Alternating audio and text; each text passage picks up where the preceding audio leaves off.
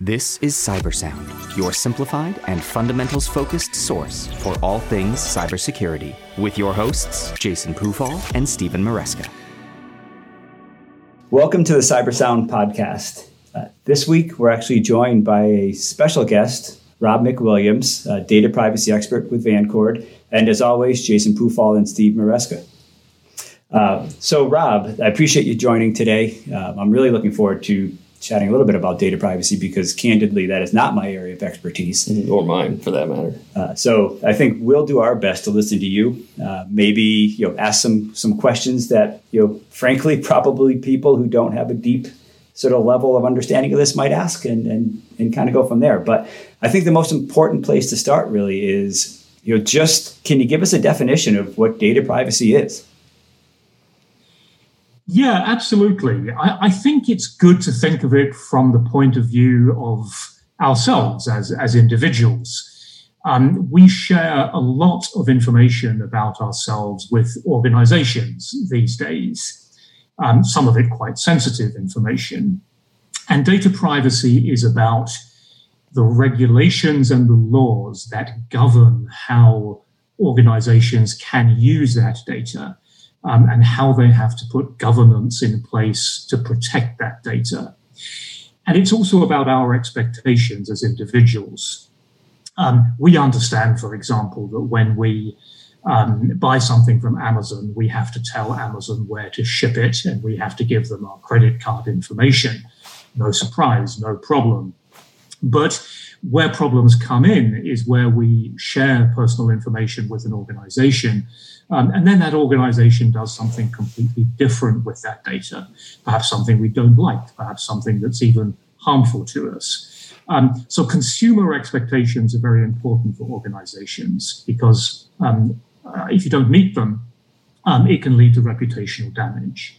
So to cut a long story short, data privacy is about the laws, but also the expectations about how organizations govern and use the personal data that they collect from individuals. So in our world, when we're dealing with security incidents, we're really concerned about the flow of data. And that tends to be where we encounter privacy requirements or reporting requirements at the tail end of an incident. I don't know if that's a reasonable place to start, but it tends to be how we come across the subject. Yes, there's quite often a confusion between security and privacy. And indeed, I've come across people who feel that they are the same thing. They're different words for the same thing. They're undoubtedly related, but they're very different. The old story is that you can have security without privacy, but you can't have privacy without security. In that sense, security is a subset of privacy. And what that means is that an organization, for example, could have a trove of personal data from its customers. It could have Fort Knox-like security to ensure that nobody ever hacks into that data. But they might have collected that data and they may use it illegally, in other words, in violation of privacy laws. So you can have security without having privacy. The part about not being able to have privacy without security is kind of obvious, that you could comply to the letter with every global privacy law, but if for some reason you've overlooked your information security and the data is open to hackers or to people who should not see it, then you don't have privacy. So again, the short answer is security and privacy are related, but they're not the same thing. So one thing that you talked about really early on when you started talking about the definition of data privacy, you said companies are collecting your data and they may or may not be using it in ways that you've agreed to, right? And I think we all sign on to these web-based services all the time. I think in a lot of cases, we click through the privacy agreement really quickly without ever reading it. I'll say I've read every letter of every privacy agreement that I've ever seen, so I know exactly where all of my data is, right? Like I'm sure all of our listeners here. What types of things should consumers be mindful of if they actually do look through those? Are there common elements that you think from a data usability perspective we should be concerned about? Yeah, absolutely. It's a great question. Actually, if I could just take a little step back first, most privacy statements or privacy policies that businesses have put out to date have been pretty bad and really hard to read for the average person. They're a great way of going to sleep if you have problems with that. But privacy laws increasingly, both overseas and here in the United States, are emphasizing that privacy policies, notices, have to be understandable. They have to be written in plain English. So that's something that is coming along. And yes, what should we be looking out for? I think going back to that example of the expected versus the unexpected, if you do business, if you provide your personal data to an organization, you generally know why you're doing it. You're doing it because you're buying a product or a service, and you expect the data to be used to give you that product or that service. So a good thing to look out for is, and this would be usually in the "Who do we share your data with?" section of the privacy notice. What else does the organization do with that data? Does it share it with other businesses? Does it sell it? And the California Consumer Privacy Act, which perhaps we'll talk a little bit more about later, is very hot on this sell issue, and it gives Californians the right to say, we don't want you to sell my personal data, meaning by all means use my personal data to give me the service I wanted from you, but don't then make some monetary gain from my data that I don't know about. So that's one thing to look out for. So is it possible that there are geographical regions or states or nations that afford protections that are outside and apart from some of the rights given away innocently, unknowingly in those agreements? Yes, absolutely. Particularly here in the United States, as the internet grew, the uses made of personal data, personal information, were really unregulated. It was a Wild West. If you could get hold of people's personal information, you could pretty much do with it whatever you wanted. That era is ending. It started earlier in Europe than it started here, but it's most definitely arriving here. Very recently, California put in place that California Consumer Privacy Act. They are strengthening that with the California Privacy Rights Act, which will come into force in about 18 months, and other states are getting on the bandwagon. Virginia has recently passed a privacy law that has some similarities with California and with Europe. Colorado has done the same. Nevada has a law about selling personal data. So it is growing in the United States. And of course, there is speculation about whether there will be a federal privacy law. Now, I think it's not a privacy question as to whether that will happen or not. It's more a political question where everyone's opinion is as good as anyone else's. But certainly businesses, I think, would like a federal privacy law so that they don't have to operate in an environment where they have to comply with an increasing number of different state-level laws. So it's definitely good news. Like I know the EU with GDPR or something specific, right, is much more advanced than us in the US here, relative to privacy. I think our data is a lot more valuable than sort of many people probably ever really realized or gave consideration to. Incredible opportunities to market against your browsing history or your shopping history or just generalized sort of internet-related activity. Incredible opportunities for companies to sell your data to, say, their partners or sort of other businesses in similar spaces for the purposes of marketing. Generally speaking, do the states that have privacy laws look to restrict that a little bit more? Do we have some hope that some of the data that we use simply by nature of using the web on a day-to-day basis is maybe less available to people? Yes, I think that the common denominator with all of the privacy laws on the books, whether in Europe or the United States or Canada, is to give individuals more control over their personal data. And these tend to come in the form of rights.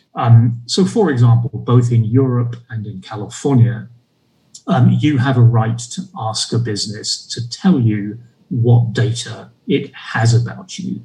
And you're absolutely right that for many of us, I think it is going to be quite shocking to find out how much data that is. We think about, yes, I provided my email address, I've provided my home address, perhaps my phone number, my name. We forget about all the stuff that we don't provide, but is generated through our use of services. So, location data, when we're moving around with our iPhones,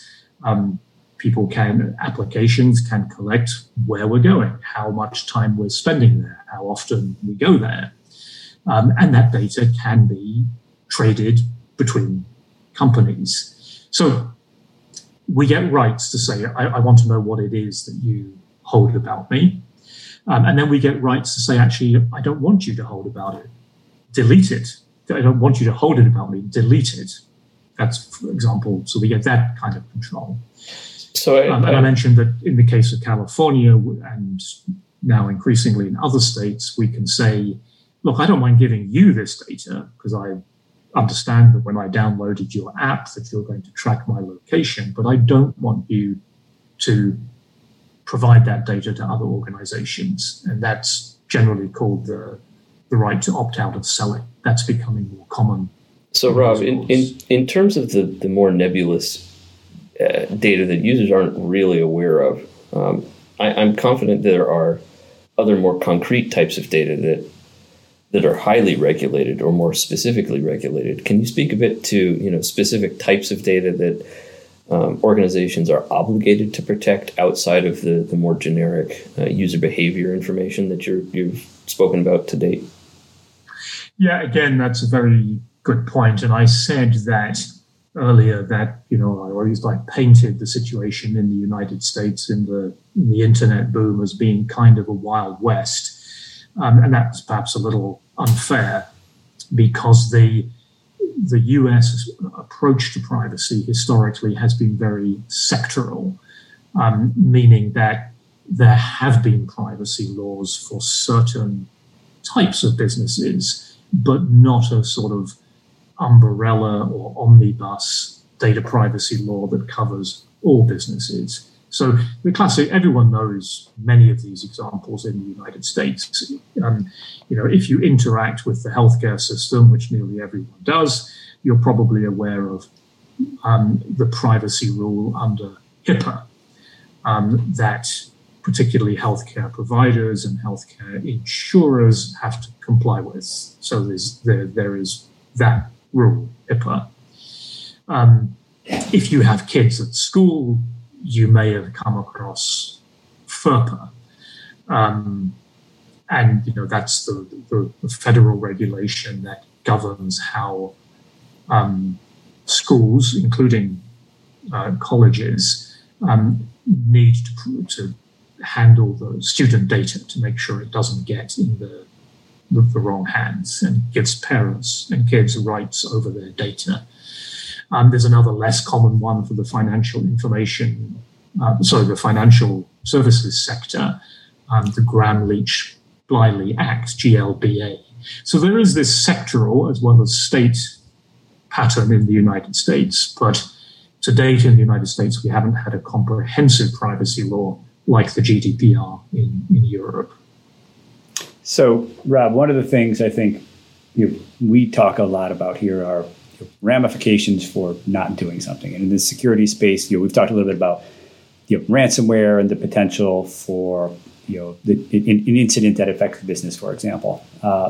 In the privacy space, are there regulatory ramifications, fines, or something else that might be sort of enacted on a business for not complying with HIPAA, maybe, or not complying with FERPA, or maybe not adhering to a published privacy policy or statement? All of the above. And certainly, there are government agencies that are responsible for enforcing the various laws, agencies at the federal or the state level. So the appropriate agency for HIPAA, if you violate HIPAA, can come after you and can fine you, and that does happen. FERPA, the same. If you're a school and you deny the parents' right to see their students' educational records, then there can be that school or school district can be fined, and there can be other measures, certainly. You mentioned nearly every business these days, except perhaps a ma and pop pizza store, puts up a privacy statement of some sort on their website. Those are legal commitments, and if you violate your own privacy notice, so if you say you'll do one thing and do another, say you won't do something and then do it, that is considered an unfair and deceptive trade practice, and enforcement will happen either at the federal or the state level. And at the federal level, it's usually the Federal Trade Commission. At the state level, it's usually the attorneys general, and they are both very active in enforcing unfair and deceptive trade practices that come to their attention. If you are a business that is covered by the GDPR, and many US businesses are, there are fines and other penalties for not complying. I used to know somebody who said, and this is going back 20 years, I should emphasize, that he was a CEO, and he was fond of saying about privacy that the ice was thin, but the water wasn't deep. And this was 20 years ago. The ice is still thin, but the water is a lot deeper now. And the downside for your organization in terms of fines and regulatory investigations, and indeed being sued by individuals, class action or individual, is exponentially increasing.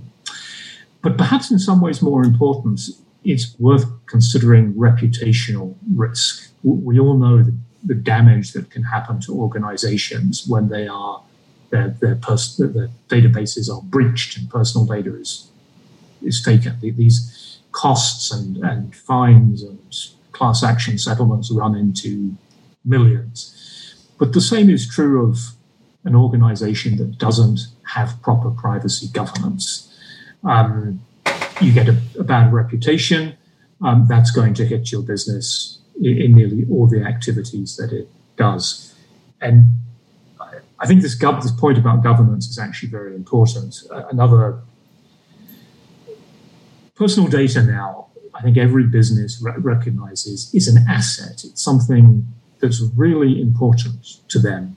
In that sense, it's almost a bit like money.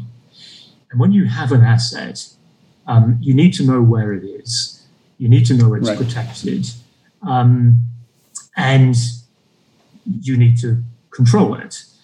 I imagine that gets back to the interplay between privacy and security, ultimately, because one of them is preparatory, I imagine, organizationally preparatory, and the other has to do with the actual safeguards in place to make sure that data is safe or doesn't get exposed unnecessarily. Well, he jumped into a topic almost that I think we could dedicate a whole episode to, which is data inventory and just knowing where your data is, understanding data flows. Like that's paramount to all of this. You can't protect it if you don't know where it is. You can't remove it if you don't know where it is. I mean, a lot of this comes down to that inventorying idea. Exactly. And of course, that inventory changes dynamically. Still, some executives, the sort of C-suite, see privacy as something that you do, then it's done, and then you forget about it, right, maybe until a major piece of legislation comes along. I've always liked the argument, I heard once that was put to such a CEO, and he said, "Well, wait a minute, you've never told me we counted the money last year, so why do we have to count it again this year?" And it's a bit the same with data privacy, but unfortunately, it's never done. It's about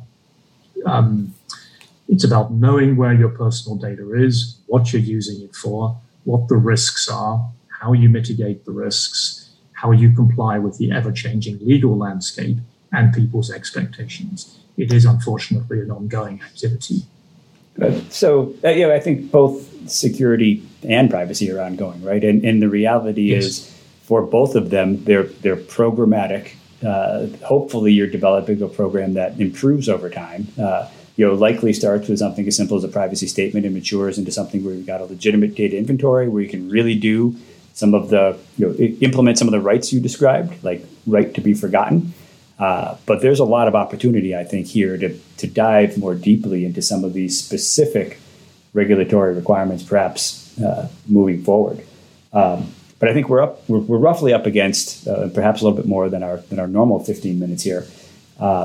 So I'd like to throw out there to our listeners that if anybody's interested in talking more about privacy, I know Rob would be happy to join. You could tweet us or direct message us at Vancourt Security. We'd be thrilled to bring Rob back on. Frankly, I'd be happy to spend more time talking about privacy since I really do live in that security space. And with that, I want to thank everybody for listening to CyberSound, and we'll look forward to talking to you again. Thank you very much for the opportunity. I appreciate it. Stay vigilant. Stay resilient. This has been CyberSound.